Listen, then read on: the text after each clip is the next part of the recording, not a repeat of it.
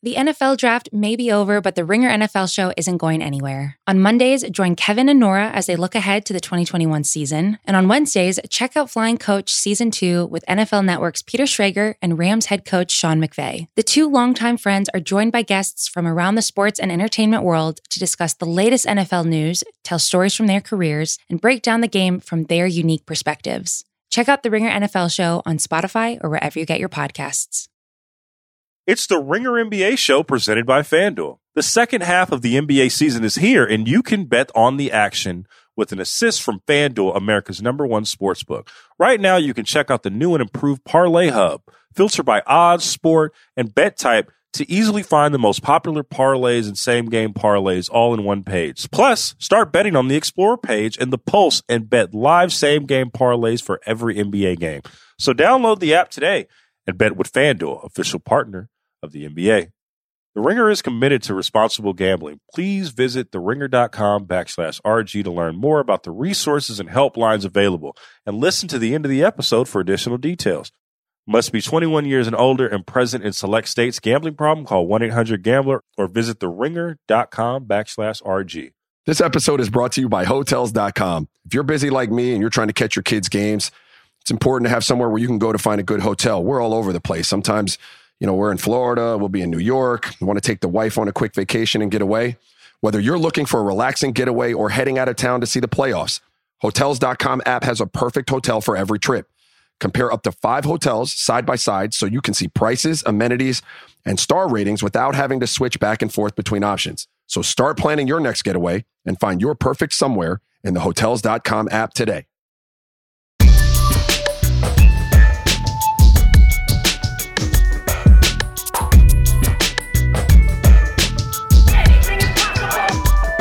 Hello and welcome. This is the Ringer NBA show. I don't know what the title is. This podcast doesn't have a name, but I am Justin Verrier, and joining me for this Sunday night breakdown of Game 3 of the NBA Finals, it is the man of the hour, J. Kyle Mann. What's up? The J. Kyle Mann of the hour. A podcast has no name, as you said a few minutes ago, Justin Verrier, and that is where we are going to operate in the shadows like a like a stealthy assassin. Skillful and cunning. Yes. Incredible game tonight, though, man. Yes. You know who else was cunning and like an assassin? One Giannis Antetokounmpo, my friend. He seized the moment tonight. Giannis has been. He's been like the embodiment of the Undertaker meme, the popping up from the coffin. Right. The way his knee bent in that game when he went down with Clint Capella to now, miraculous, man. I mean, I can't believe he's moving. I mean, we were kind of debating about, well, he looks a little laterally hampered. He doesn't look right. He's looked fantastic in these last couple games. Yeah, this postseason was really shaping up to be a referendum on Giannis's career, or maybe even just his decision to re-up with the Bucks over the offseason. It didn't seem like things were going well, especially in those Eastern Conference Finals, but here we are. Like, he has put himself back in the LeBron level, Shaq level dominance in the NBA Finals. So he had 41 points tonight, 13 rebounds, 6 assists. He was 13 from 17 from the free throw line. So he obviously had back-to-back 40-point games. That's the first time since LeBron in 2016. And the second player all time to have back-to-back 40-10 games in the finals, Shaq being the other one. So clearly he is just on another level. In terms of physical dominance, yeah. I mean, he's on a short list of guys, I would say, in the history of the league who have like just this physicality-driven dominance. But I think a key thing that we should mention is, even though that they were pretty insistent about getting their points in the paint tonight. I mean, tonight, let's see. The points in the paint numbers were 54, which is the same as last game. Actually, that might be a little higher because I checked that with like a minute ago. But really sticking with that approach. I mean, second chance points tonight, the differential was 20 for Milwaukee, 2 for Phoenix. Huge differential there. Got to the line and converted. A big thing, though, too, I think, is that like Giannis was very patient about drawing 2 and getting off the ball, which he has That's been a big question for him in his development throughout his career, I think, and is crucial for a team like Milwaukee, just to put guys in a position to make simple mistakes, or not mistakes, well, it can be mistakes, but simple decisions, and not worry so much about pounding the ball and things like that. But he was unstoppable tonight. Yeah, I don't think it's a coincidence that Drew Holiday had perhaps his best game of these finals. Well, not perhaps. It was actually a good game, which makes it his best game of the finals. Chris Middleton came to life a little bit there in the first half, didn't have as good of a second half. But the big thing was, like, this became a center versus center off, and DeAndre Ayton got into foul trouble, and all of a sudden Giannis just took advantage of the Suns' zone that they had to fall back into, because unfortunately a guy, Frank Kaminsky, just like couldn't stay on the court. And like, to the credit of the Bucks and Mike Budenholzer, who's taken a lot of knocks here in this postseason, I mean, he just fed the beast, and that's really all you had to do. There really wasn't much you could do against Giannis, just catching it with deep position, and you're turning, and it's only Jay Crowder and Cam Johnson in your way. I want to say something really quick. Somebody said, Aaron FC said Giannis over Prime Shaq. Aaron, I don't know how old you are. Maybe get on YouTube. No offense. I'm not going to go with you on that one. Anyway, no offense. But yeah, I think, you're right. I mean, there was some chess going on in this game. I think what we've seen is that Ayton is critically important. I think that he is basically a line of defense, and past that, it is just hollow. Like, the Suns are very vulnerable. We saw them flirt with that at different times throughout these playoffs. And I mean, it's been fun to watch Ayton blossom defensively, but I think it's been on both ends, because whenever you take that hard roller away from them on offense, I think that it affects the rest of their perimeter players. Now, I think that the Bucks got lucky that they had, Jay Crowder had a pretty great shooting night, and they came away with a big win, because Crowder can be pretty volatile.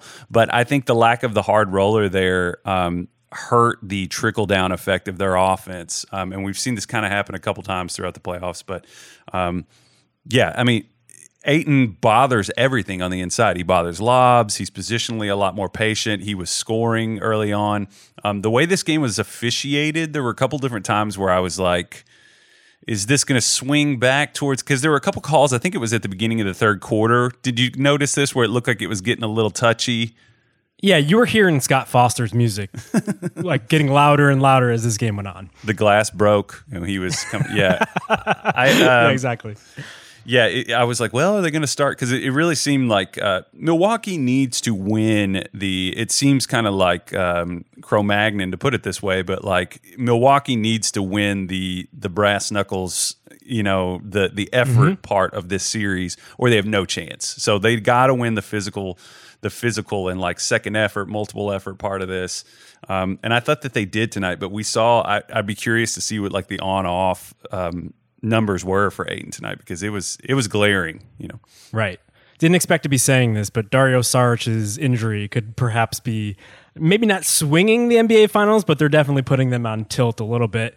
But I have to say, like, I did think that Giannis's approach, I don't know if it's different, or at the very least, they're leaning into the best of him. Like, clearly not Prime Shaq. I agree with your point earlier, but like, he is approaching the game almost like Prime Shaq, to the point where he only had 1 3-point attempt until very late in this game. I think he only ended up with 2. And if you look at his shot chart, there's like a couple of missed jumpers kind of around the paint, but every shot that he made tonight, all 14 of them, were within 5 feet. They're all right at the basket. And that is what you need to do when you have a transformative giant man who could like leap over anybody or Euro step around anybody. So I do think that was pretty important. And I do wonder, and I'm curious what you think, like, I wonder if the extra rest going into this game helped someone like Giannis, who obviously has to go through way more treatment these days in order to get on the floor. Yeah, I mean, rest is obviously critically important at this. I mean, this has been a slog of like a year and a half for NBA players, and coming in with a knee injury specifically, I think all rest is critically important. I think we saw, like, against the Clippers, their schedule with the lack of rest hurt them. I mean, I think that that's true, but and not to take anything away from the Suns there, but rest is always good. I don't think that that's breaking news, but I think that Yeah, I mean, Giannis asked out early in this game. I think that was maybe just to catch his breath. I didn't hear anything. Did you hear anything almost specific? Seemed like too hyper, like he was just going too hard, and he really needed to take a step back. But thankfully, it wasn't anything structurally with his knee. I think that this game was a convergence. This is every NBA game, but I mean, you want to avoid having a lot of bad things happen at once. I mean, Booker being out of rhythm and out of sorts tonight on the same night that Ayton, such a critically important piece, those two things just can't happen at the same time. It's really just brutal for Phoenix. Chris Paul opened up the game, I thought, really brilliantly. But what did you make of Booker's struggles tonight? Was there anything that jumped out to you about schematically that was going on, or was he just missing shots? I don't know. It feels like Booker has these games, and like last series, I was willing to write them off to the mask. It just seemed like he was not feeling comfortable, and he would have these games where he wasn't shooting well, and thus he wouldn't be aggressive, and then he took off the mask, and then you wondered, was he more hesitant to drive because he was worried about his nose? Maybe something like that was happening, but I also feel like just overall, the Bucks definitely had a bounce, had an aggression to them that they probably didn't have over the past few games. I wonder if it's home court advantage. But they definitely seemed like all of the little plays that were going the Suns' way, things went the Bucks' way in this one. Did you see something more in-depth schematically to knock Booker off? No, I mean, they always kind of had... It was a situation where, Tucker has been on Booker in this game and the last game, and I know people have kind of wrung their hands about that and fretted, but Tucker is constantly into his body. I didn't really notice anything that was different from the past. Somebody maybe could chime in and tell me if they noticed anything, but no, it just seemed like he just was out of rhythm. And they talked to Monty I guess it was after maybe halfway through the second quarter, and they were like, "What are you going to say to Booker?" And he was just like, "Nothing." So it may just be a case of. Booker's seen all kinds of looks in these playoffs. He's had physical defenders on him. He's run the gamut in these playoffs. So can't really have a shooting night like that, though. If on a night, I guess it's going to be an interesting thing to see if next game, Milwaukee has this blueprint, and I thought last game they tried it and it didn't necessarily break the right way. Well, tonight it did, and you've got to kind of think about the percentages of like how many times out of 100 are they going to be able to use this game plan and find effectiveness. This is a weird Milwaukee team in a lot of ways, like offensively, because they don't really have highly intuitive creator playmakers on their team, but they have a few guys that are like decently good, good, simple decision makers. They don't have like high level like manipulators. But yeah, I mean, next game they definitely need more out of Booker. Right. Yeah. I mean, I think that's why a game like this from Giannis is so important.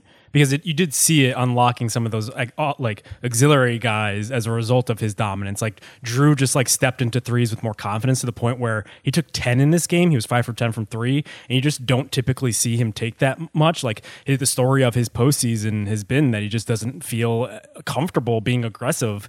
And you could always see him like wondering when he should pick and choose his spots. He doesn't really feel like he's within the rhythm while he was taking those shots. And I think that has to be a big credit to what Giannis was doing. It did seem like, I was alluding to this earlier, it seemed like Middleton would get going in this game. He didn't really. At one point, he had more points at the half than he did in all of game 2. And I was like, oh, this is where Middleton starts to really assert himself. He took 0 free throws the first 2 games. He ended up with 3 in this game. I'm not really sure what to make of him because he ended up with only 18 points, 7 rebounds, 6 assists. You'd like to see more from him, and so that's where I'm a little bit concerned. But I guess if Giannis is going to have this going, like all he has to do is really bury down open threes.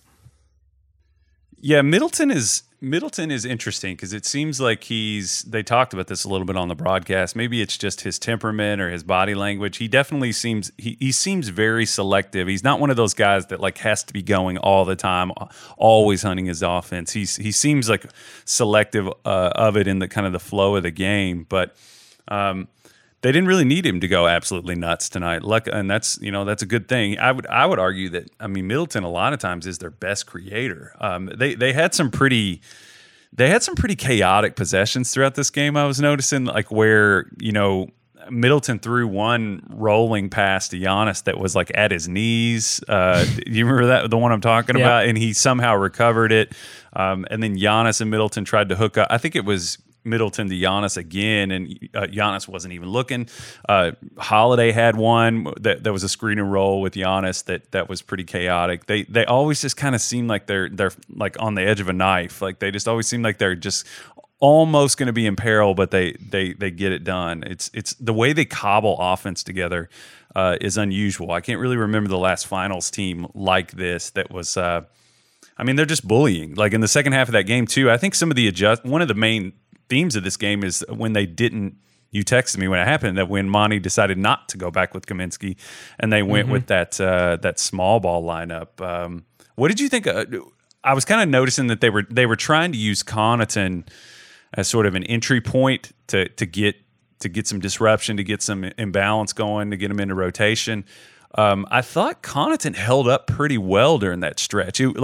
Phoenix didn't overwhelmingly win those minutes. It didn't seem like to me. Right, because your guy Cam Johnson just went on a heater. My God, just completely leaping over PJ Tucker to the point where Bud had to break out his challenge just to save PJ Tucker from the abuse he's going to get. The Sneaker King was about to lose his title because he was just not going to be able to log onto his Instagram account ever again. Well, he got a good look at some sneakers on that play. I mean, they were right by his face. What do you think about Cam Johnson's his athleticism? He just has this athleticism that kind of jumps up, it sneaks up on you.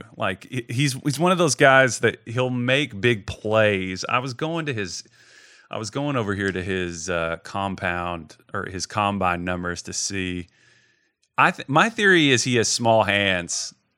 I feel like you're talking about him like he's Kyle Korver. He has sneaky athleticism. He's the Eckstein of this team. The Eckstein? Is that a baseball reference? Yeah, that's the consummate hustle guy. Okay. Come on, you're in the South. They must talk about the old stickball every now and then. I have family members that are big. He's Cardinals, right? Wasn't Eckstein Cardinals? He used to be, yeah. Okay, yeah, that's lost on me. Okay, I went and looked it up. Yes, small hands, 8.5 by 8 inches. That's small. That's probably why, whenever you see, for his size, especially, but whenever you see him get ahead of steam, he's one of those guys that Hamidou Diallo is like this. If they're in traffic or something, they can't quite leverage their athleticism. They can't quite get up and control the ball. But when Cam Johnson gets ahead of steam, he can do some incredible stuff. That scoop layup that he hit was pretty nice. Mm-hmm. Good shooter. I think they kind of wasted a couple good nights, from Crowder and Johnson on some level. Yeah. Yeah, that was, if you're looking at the positive for the Suns in that zone lineup, that was it, right? You got some more contribution from that. Bridges, who had a completely off night, I believe hit a 3 during that stretch early on when they went to the zone. I just don't know how much you could rely on that. And if we were talking about big questions going forward for the Suns, all of a sudden their margin for error seems almost as thin as the Bucks. So the Bucks have obviously had their injuries. Dante DiVincenzo wasn't out there, and it just seems like after their starting lineup, you're really just trying to not screw things up. You're getting into Thanasis territory after Pat Connaughton. You're throwing out Jeff Teague minutes, who all of a sudden played way too much even before this game was completely out of hand. But the Suns, you're looking at when Ayton isn't out on the court, what are you going to turn to? That is very much a big question, and I do wonder if that exposed something going into this next game where if you're Bud, you could look at that and maybe you cram it down Ayton's throat, get him into foul trouble early, and now you're exposing that even more. I guess it comes. I need to go back and watch each of his fouls. The one thing about Ayton is that he's been pretty good. He's improved in these playoffs at not drawing fouls, and it's kind of a thing where I think that they can go at it and attack him, but I think that they should be careful not to go too hard at that because that's always risky, always dangerous to overdo it and to get yourself out of any rhythm. The Bucks are a team that can't really afford to lose whatever rhythm they have offensively. So, yeah, I think they tried again. I still feel like Phoenix they have this big weakness, but I still feel like they're the more offensively capable, dynamic team. Once it was just like when you take away their hard roller, whenever Booker's not playing well, you're pulling out like two big pieces of the engine that are going to prevent it from going anywhere. Brooklyn still had a couple, big time creators that they could go to. Well, and then Kyrie went down, but. They don't have that luxury, but I think that I was thinking about this Phoenix team too. It's sort of like years from now. I feel like everybody's been kind of eager to discount them. As sort of like a team that doesn't add up to what we would think would be a title contender. But some of these young players, man, I feel like years from now we're going to be like, because Ayton was playing fantastic before he got into foul trouble. I've just been endlessly impressed with him, and I don't know if he starts to develop that face-up game too. Like he hit a 15-footer facing up tonight. I was like, man, if he can start making that consistently, he's gonna be an all-star. I mean, I think he wants to take that 15-footer whenever they're giving it to him. Like I almost think like his turnaround started when he stopped taking those as much. But you definitely saw, the Bucks giving him those shot opportunities way more. I don't know, man. It's weird. Like I agree with you overall. We were talking about this via text just before we jumped on. Like as the game was going around, we both feel pretty comfortable with the Suns. Like I think we feel pretty good about what they were able to do. It just seemed like they had a control over the game in that first quarter. The Bucks kind of threw everything at them, and they kind of withstood it. And they weren't down by that much, if at any, after the first quarter. And I've just been really impressed overall with how this young team has been able to handle adversity, like series after series after series. And this was another example of that. Things obviously turned in a different direction, but I'm a little bit more worried about Ayton after this game, just because like if he's not out there, you see how things kind of just crater. And while Chris Paul had things going to a certain extent with whatever they were willing to throw at them, like there was one point where they were trapping hard on him and he found Cam Johnson, right? When it was Kaminsky, he still managed to find Frank Kaminsky for easy buckets. But if Booker's not going to be there, if Bridges isn't going to be there, like who are you going to turn to there? I mean, Bridges is probably someone we should talk about here. Is this just the off night, or do you think like the Bucks found something there that they can expose? I think he's running up against sort of a threshold in his own development that once he crosses it, I think it's going to make him an even better player. But I think that they were putting him in position to. I haven't seen like the tracking on his touches tonight, but it seemed like he was getting it a lot in situations that were not in rhythm. Like he's not really a natural like table setter at this point. He's like a catch and shoot, make one move and kind of score type person. I thought they defended him pretty well. I mean, overall, that's kind of where he is as a player for me right now. He can kind of get into the middle and make that mid-range pull up. He's pretty good at like straight line drives. In transition, he's good, obviously. But I always kind of got the feeling that if you really saw Bridges after like 3 dribbles, changing directions, making a decision, you started to kind of see the seams a little bit. Like you started to kind of see where he needs to grow as a wing creator. And if he does that, I mean, he's going to be fantastic. But I think that Milwaukee defended him well in that sense, and that they didn't let him get into those situations where he is productive. That was kind of my read on it. Right. Well, what do you think about Bud overall in this game? So obviously he's taken his hacks, most of them coming probably from this podcast network. But I was watching, and it did seem like he had the counters whenever the Suns would try things. Like when they went to that zone, he briefly went to a smaller front court lineup, and all of a sudden Bobby Portis makes it 3, and then PJ Tucker made it 3, and it just seemed like the ball was zipping around in the way it probably hadn't been earlier. And then he went the opposite direction later on, and he put his bigs out there on the floor, and they kind of just kept punishing him down low. It just felt like he was at the controls making the right moves for the first time in, God, I can't remember in how long. Are you feeling better about what Bud's doing overall, or am I just overemphasizing?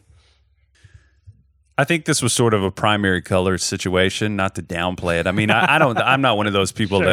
I'm not one of those people that thinks Bud is like a doofus or something, but this is simple calculus here, though. I think, you've got this transcendent downhill player who can get to the rim, who's quick, that can beat.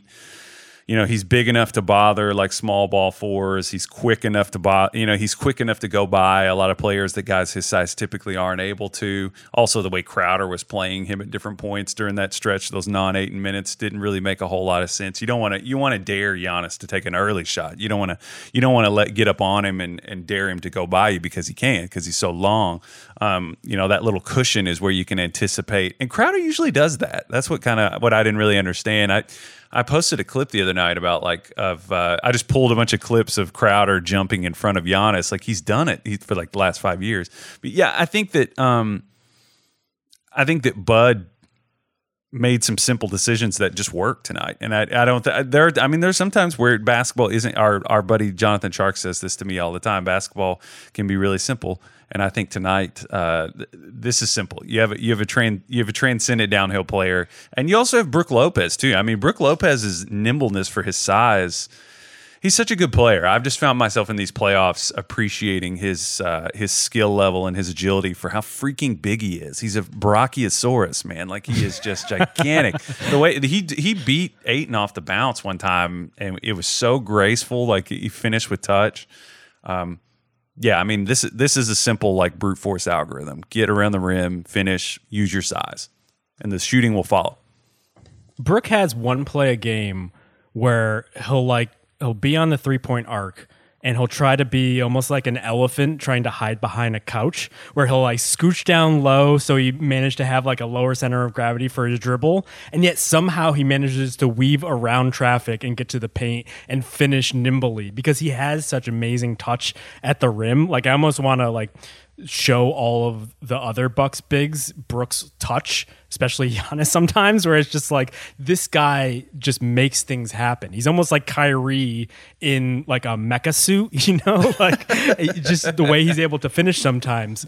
But I mean, he played 21 minutes tonight. I thought that was another feather in Bucks cap where like he used him effectively. He didn't overuse him. He put him in lineups where I think it made sense to play him. Definitely.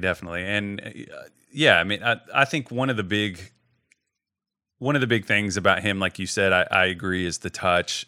It's 21 minutes for him tonight. I mean, he took 4 threes. I didn't feel like he was like settling for them, getting to the basket. But, part of that is like trying to get Ayton in foul trouble, I think, is probably factoring into that a little bit. +6 in this game. Mm-hmm.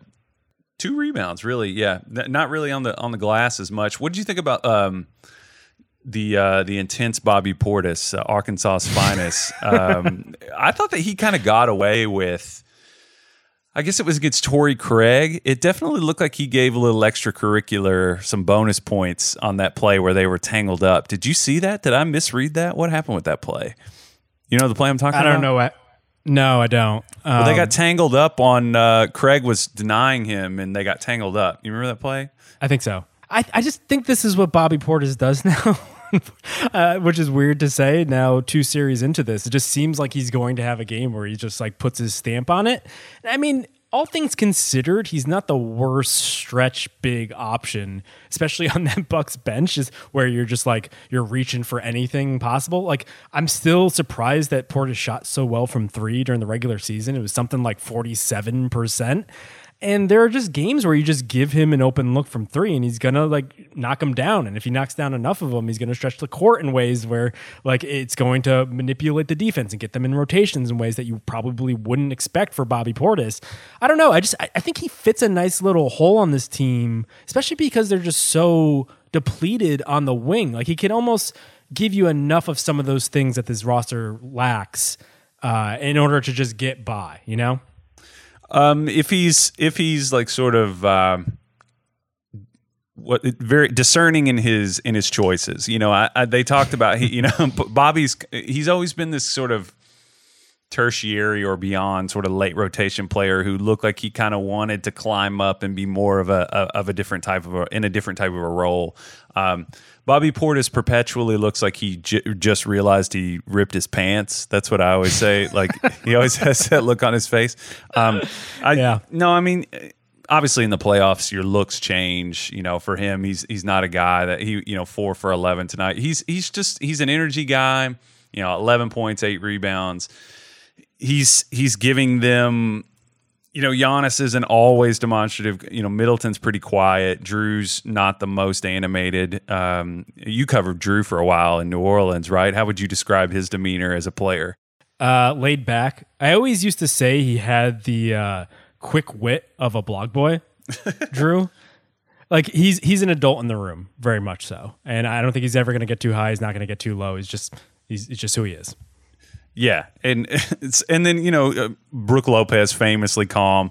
It's just I think Portis is good for them. I think Portis comes in and is just that little I think it's good on every good team to have sort of this uncontrollable fire that could burn the house down, but it also could burn their house down.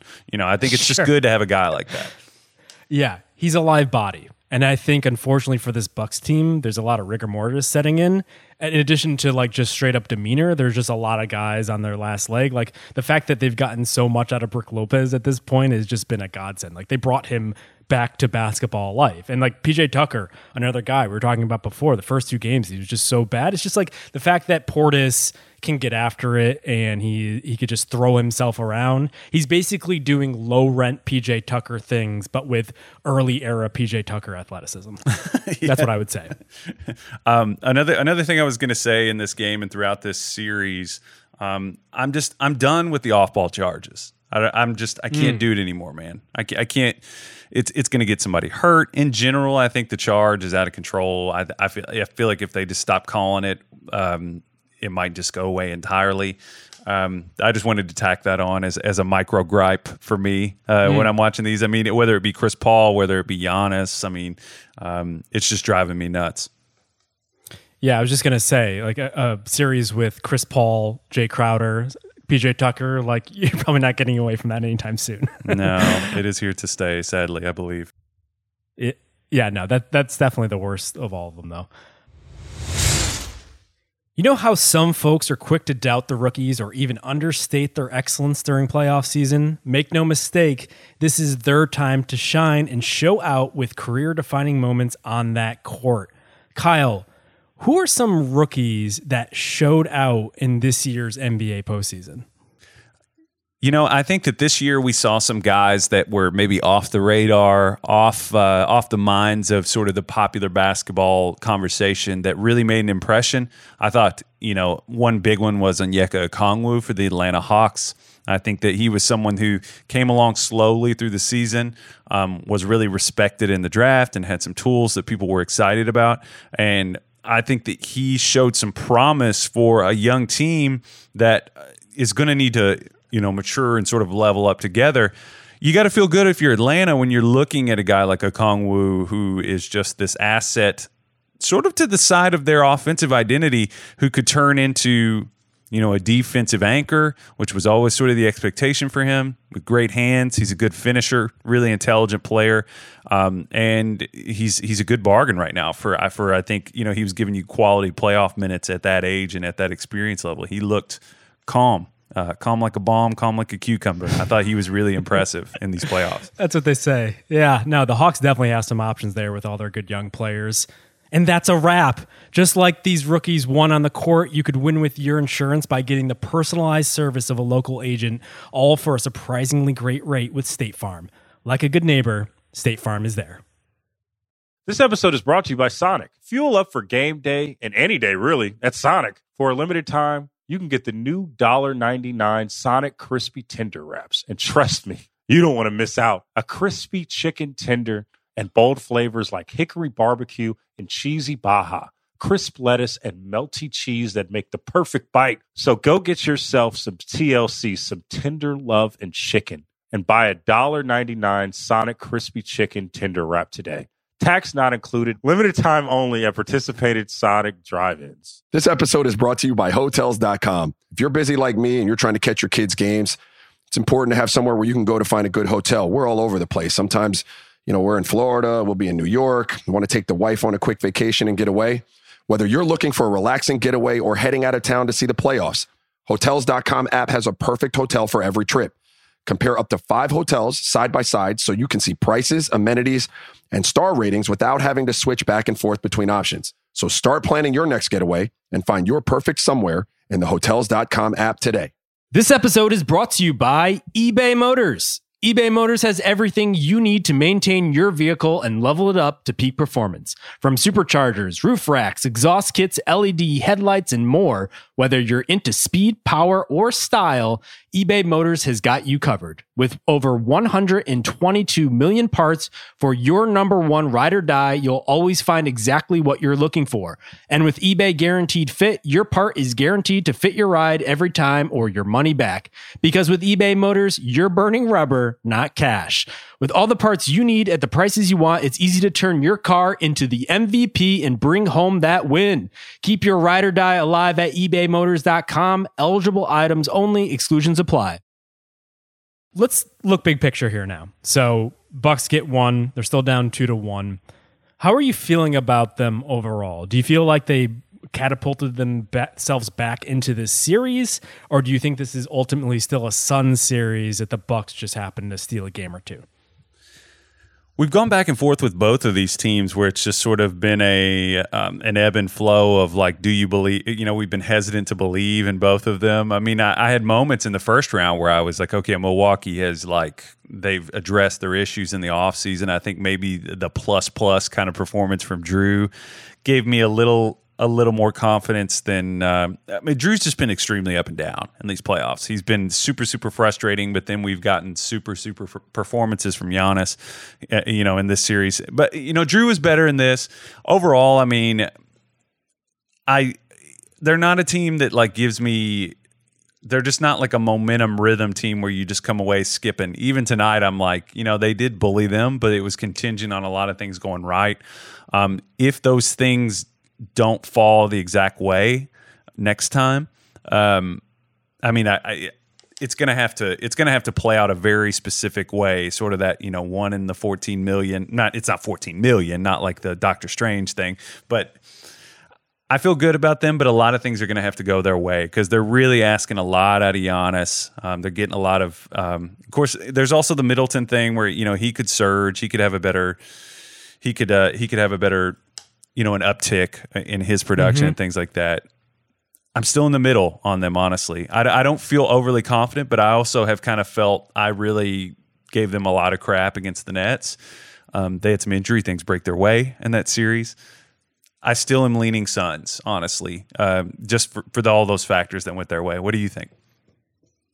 Yeah, I mean, no disrespect to Giannis because he's putting on just an all-timer, but it does have it has the feel of a LeBron James all-time performance in a loss in a final series. They need him to be this good in order for them to have a chance, and that's always scary territory. I mean, maybe he ends up just putting up 40 a game from here on out. I wouldn't put it past him at this point, especially if the rests in between games are going to help him. I'm just clearly speculating, but he's going to have 2 more games off or 2 more days off before this next game. They could really pace him. They didn't have to play him a ton of minutes in this one. They got him out at 38, which for Bud is something. But I don't know, man. I'm worried about those ancillary guys, like you said. I don't know if Drew's going to be able to give you more than what he gave you in this game. 21 and 9 with good 3-point shooting. That's about as good as you're going to get for him with just harassing lockdown defense on the other end. Middleton's the one for me where I just don't get. You need a Middleton in order to be able to play off of Giannis, and I would expect the Suns in this next game to double down on Giannis to force them to the Bucks to beat them with somebody else, and Middleton is going to be the guy to do that. I mean, we've kind of been talking about this all season. I mean, Zach Cram wrote this really early on in the regular season, where it's just Middleton has to be the closer for this team. And I think that's true now, and I also think that he needs to just be the wing scorer they need before you get into crunch time. Yeah, I mean, he is perceivably their closer. It's funny you were talking about, and I mean, talking about Middleton first here. I mean, his offensive upswings can go all the way up in near 40 points. I mean, we know that he can go bonkers, and it may be a kind of a basketball is. We talked about this a lot with the top players thing. This is a sequential game. that, you know, there's the sequences within the game, there's the sequences within the series, within the season, and this could be a sort of a bigger macro thing where, you know, Milwaukee is using this game plan, and the schematic response from the Suns could end up creating some openings, you know, depending on how they try to defend. Some of this, I don't know that there's a whole lot you can do about, like Giannis, but I think if they do try to like adjust, you know, avoid going to the zone, things like that, that could open up some things for Middleton to start to really attack in his way. But yeah, you were talking about, like, it's funny how we ding coaches for playing their players too much, and we also ding them for not playing them enough. It's just like it just goes both ways. It seems like it's a hard life for an NBA coach. You really just can't win on some level. Sure. I mean, I'm sure they go back to their mansion and sip their wine coolers and just scroll Twitter, doom scroll. Yeah. Right. Just replying to Kevin Durant's replies with their own anonymous bots. But if you're the Suns, I think you do have a big question on your hands. So if Ayton has to sit at some point, unless you decide to go full Nets here and just play him 48 minutes, you're going to have to fill those minutes somehow. Do you think that the zone small ball approach that they put out there tonight is the answer to those Aytonless minutes? Or do you think like they have to go somewhere else? Do they have to try, I don't know, more Torrey Craig? Do they have to unearth Jalen Smith from the depths of whatever hell he has been in throughout this entire postseason? You know, it's sad. I liked the Jalen Smith. I liked him coming into the draft. There just must be. I mean, he's a young player. He must just really not be showing them anything to fill them with confidence in practice. But honestly, man, it's slim pickings here. I really don't know where else you could go in terms of like who you could try at the 5. I mean, Kaminsky is just such a liability. He was, you know, minus. I don't get caught up in like single game plus minus, but minus 12 in this one. You also didn't get a big performance out of Campaign. You know, Campaign is sort of a guy who can stack on top of Phoenix's, you know, flourishing offense, and then he comes at you as this extra thing, and you're just like, holy shit, we have to deal with this little dude. He also has one of the most baffling like scoop shots. He shoots that lefty scoop shot on the right side of the rim, and it seems unblockable. It really defies explanation. I don't know how he does that, but no, man, I don't really know what they have in terms of like the traditional thinking, like who's the biggest guy that we have that we could throw out there. I mean, like you have Crowder, who's like physically solid, but he's not long enough. You forfeit rim protection. They've thrown Abdul Nader out there a little bit, but he's, you know, it's just you really are just down at the bottom of the barrel trying to like think about what you could do. Really, really critical that Ayton stays out of foul trouble. I don't know if it's perilous, man. I mean, I don't know how they're going to be able to keep the car on the road with 3 wheels if Ayton's going to end up in foul trouble again. Yeah, I mean, that's why I'm a little bit worried about the Suns, though. Like, I agree with you. I think the Suns are the clear favorite in this series. I think the Bucks are going to have to play completely over their head in order to counterpunch what the Suns are capable to do on a good night offensively.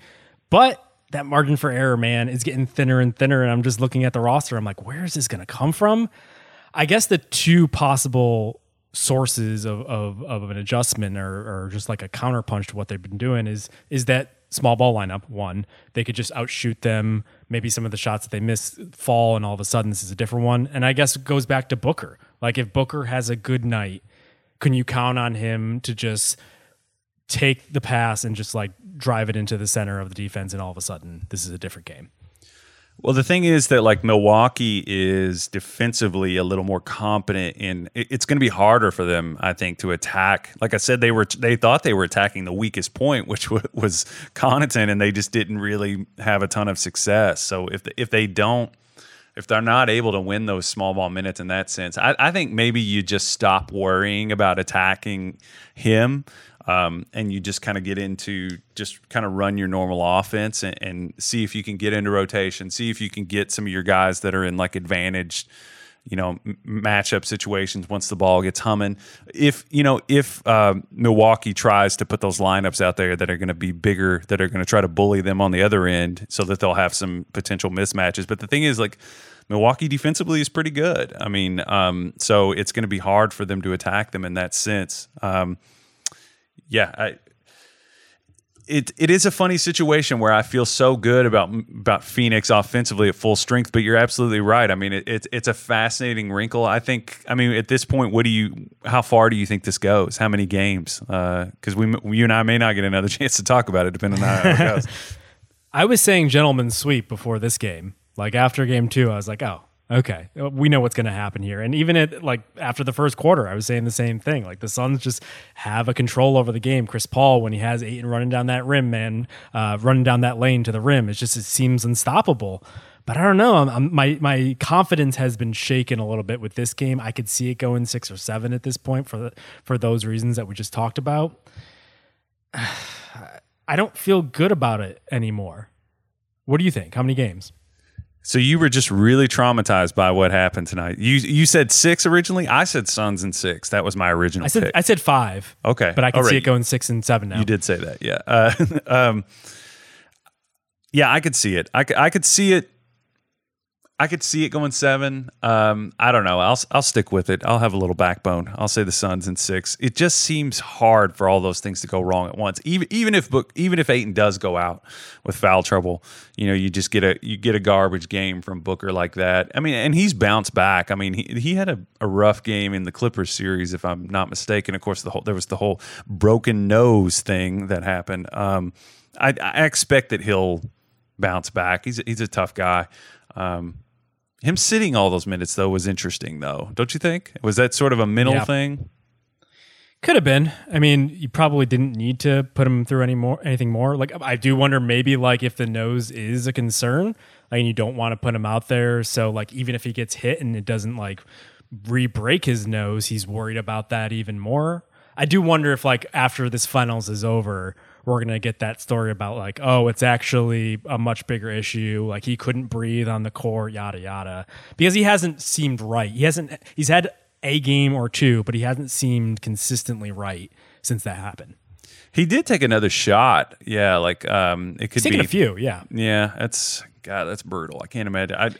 I've been punched in the nose. I've never had a broken nose. I've taken a couple orbital hits that really hurt. Any of those face bone hits, they suck. They're rough to play with. Yeah, and especially without the mask, he's vulnerable out there. Yeah, I got punched in the face in 6th grade because I was like, I told some kid to pick up a piece of paper and it was the wrong kid to tell that to. He punched you?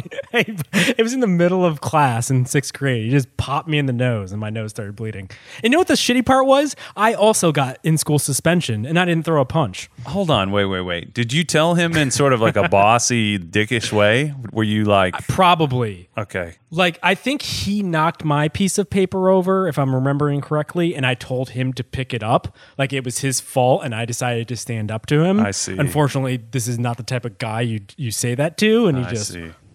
Bop. Yeah. I called a kid fat one time, and he hit me in the... I've only been punched in the face a few times. Yeah, in the locker room, I told this dude he was fat. The other time I got hit in the face twice in one game one time because I had like 17 in the first half of a game, and then they hit me in the eye twice.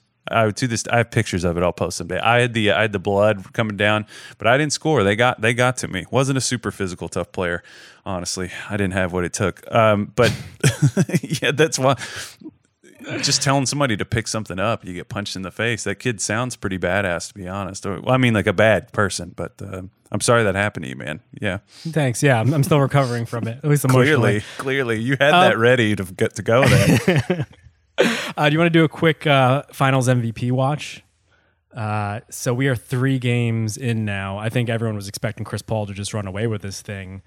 Although I will say, earlier on in this game, you started to see the tweets about, well, what about Ayton? Like Ayton is the one doing all this damage. Paul is the one setting up, sure, but like all the numbers, all the double doubles, like he's had X many double doubles, and that hasn't happened since Kareem Abdul-Jabbar. Those things were floating around. How much do we care about double doubles anymore, though, man? I mean, there's like the inflation of counting stats. It's just like double doubles and scoring. It's going to go up, up, up, up, up. I don't know. I just don't get it is cool. It is cool. He's done a lot. I just don't get like.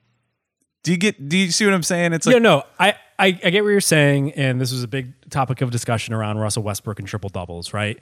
My thing is like, we say it for a reason. It's just ease of use. It's just like just a random way to mark something, so we could say like, oh, if you hit this mark, it usually means pretty good. It's like it's an arbitrary endpoint. Yes, I get that, and for all the quants are like, well, 40 and 8 is just as good. I totally agree with you. It's just easier.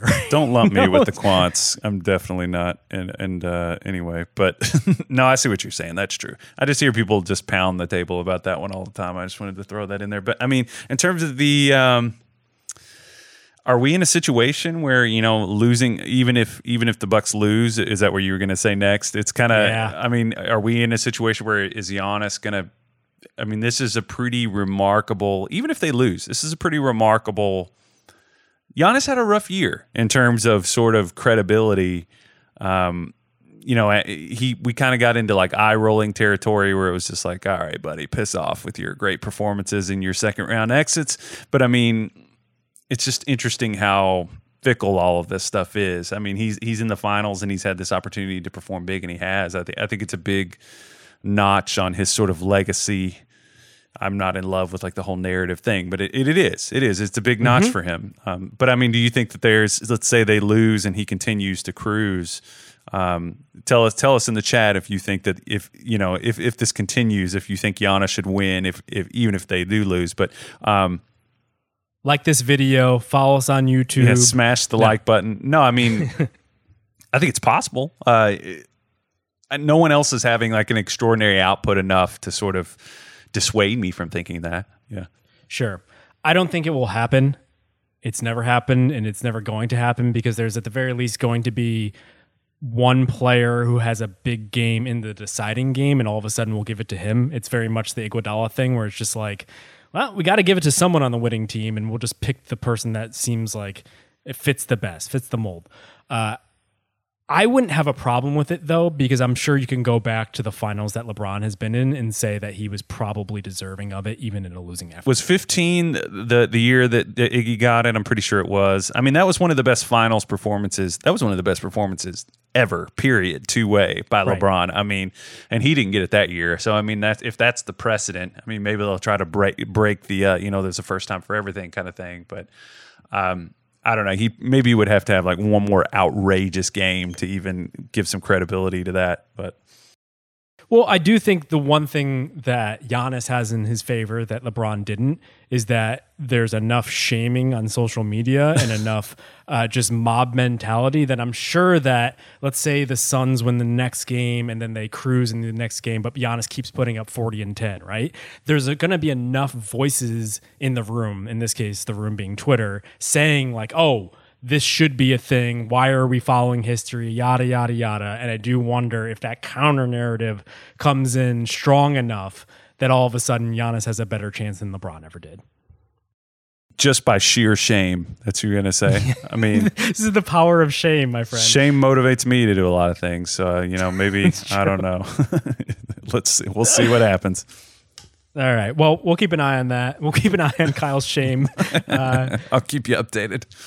Thanks. All right. Thanks, everyone, for joining us. Thank you to Carlos on production. We will be back. Well, we'll see if we'll be back. I'll be back on group chat after the next game, which I believe is Wednesday night. Kyle might be back if there is, a Game 7? Yeah, we'll see. We'll see what happens. Possibly. But he'll be around regardless. Yeah. I'll be on Twitter. You could. He'll definitely be on YouTube. You could smash his like button anytime you'd like. Sounded kind of. Well, all right. We'll see you next time. Later.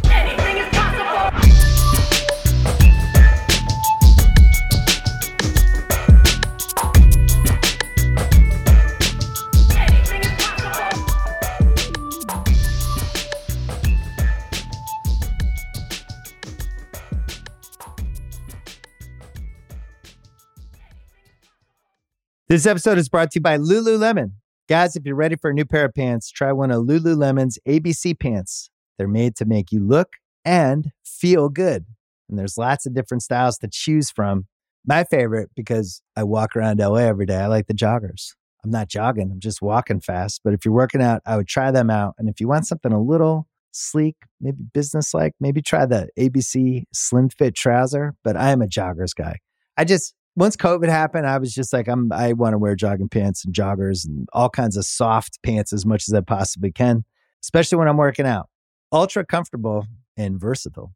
ABC pants are really in a league of their own. Buy a pair right now at lululemon.com.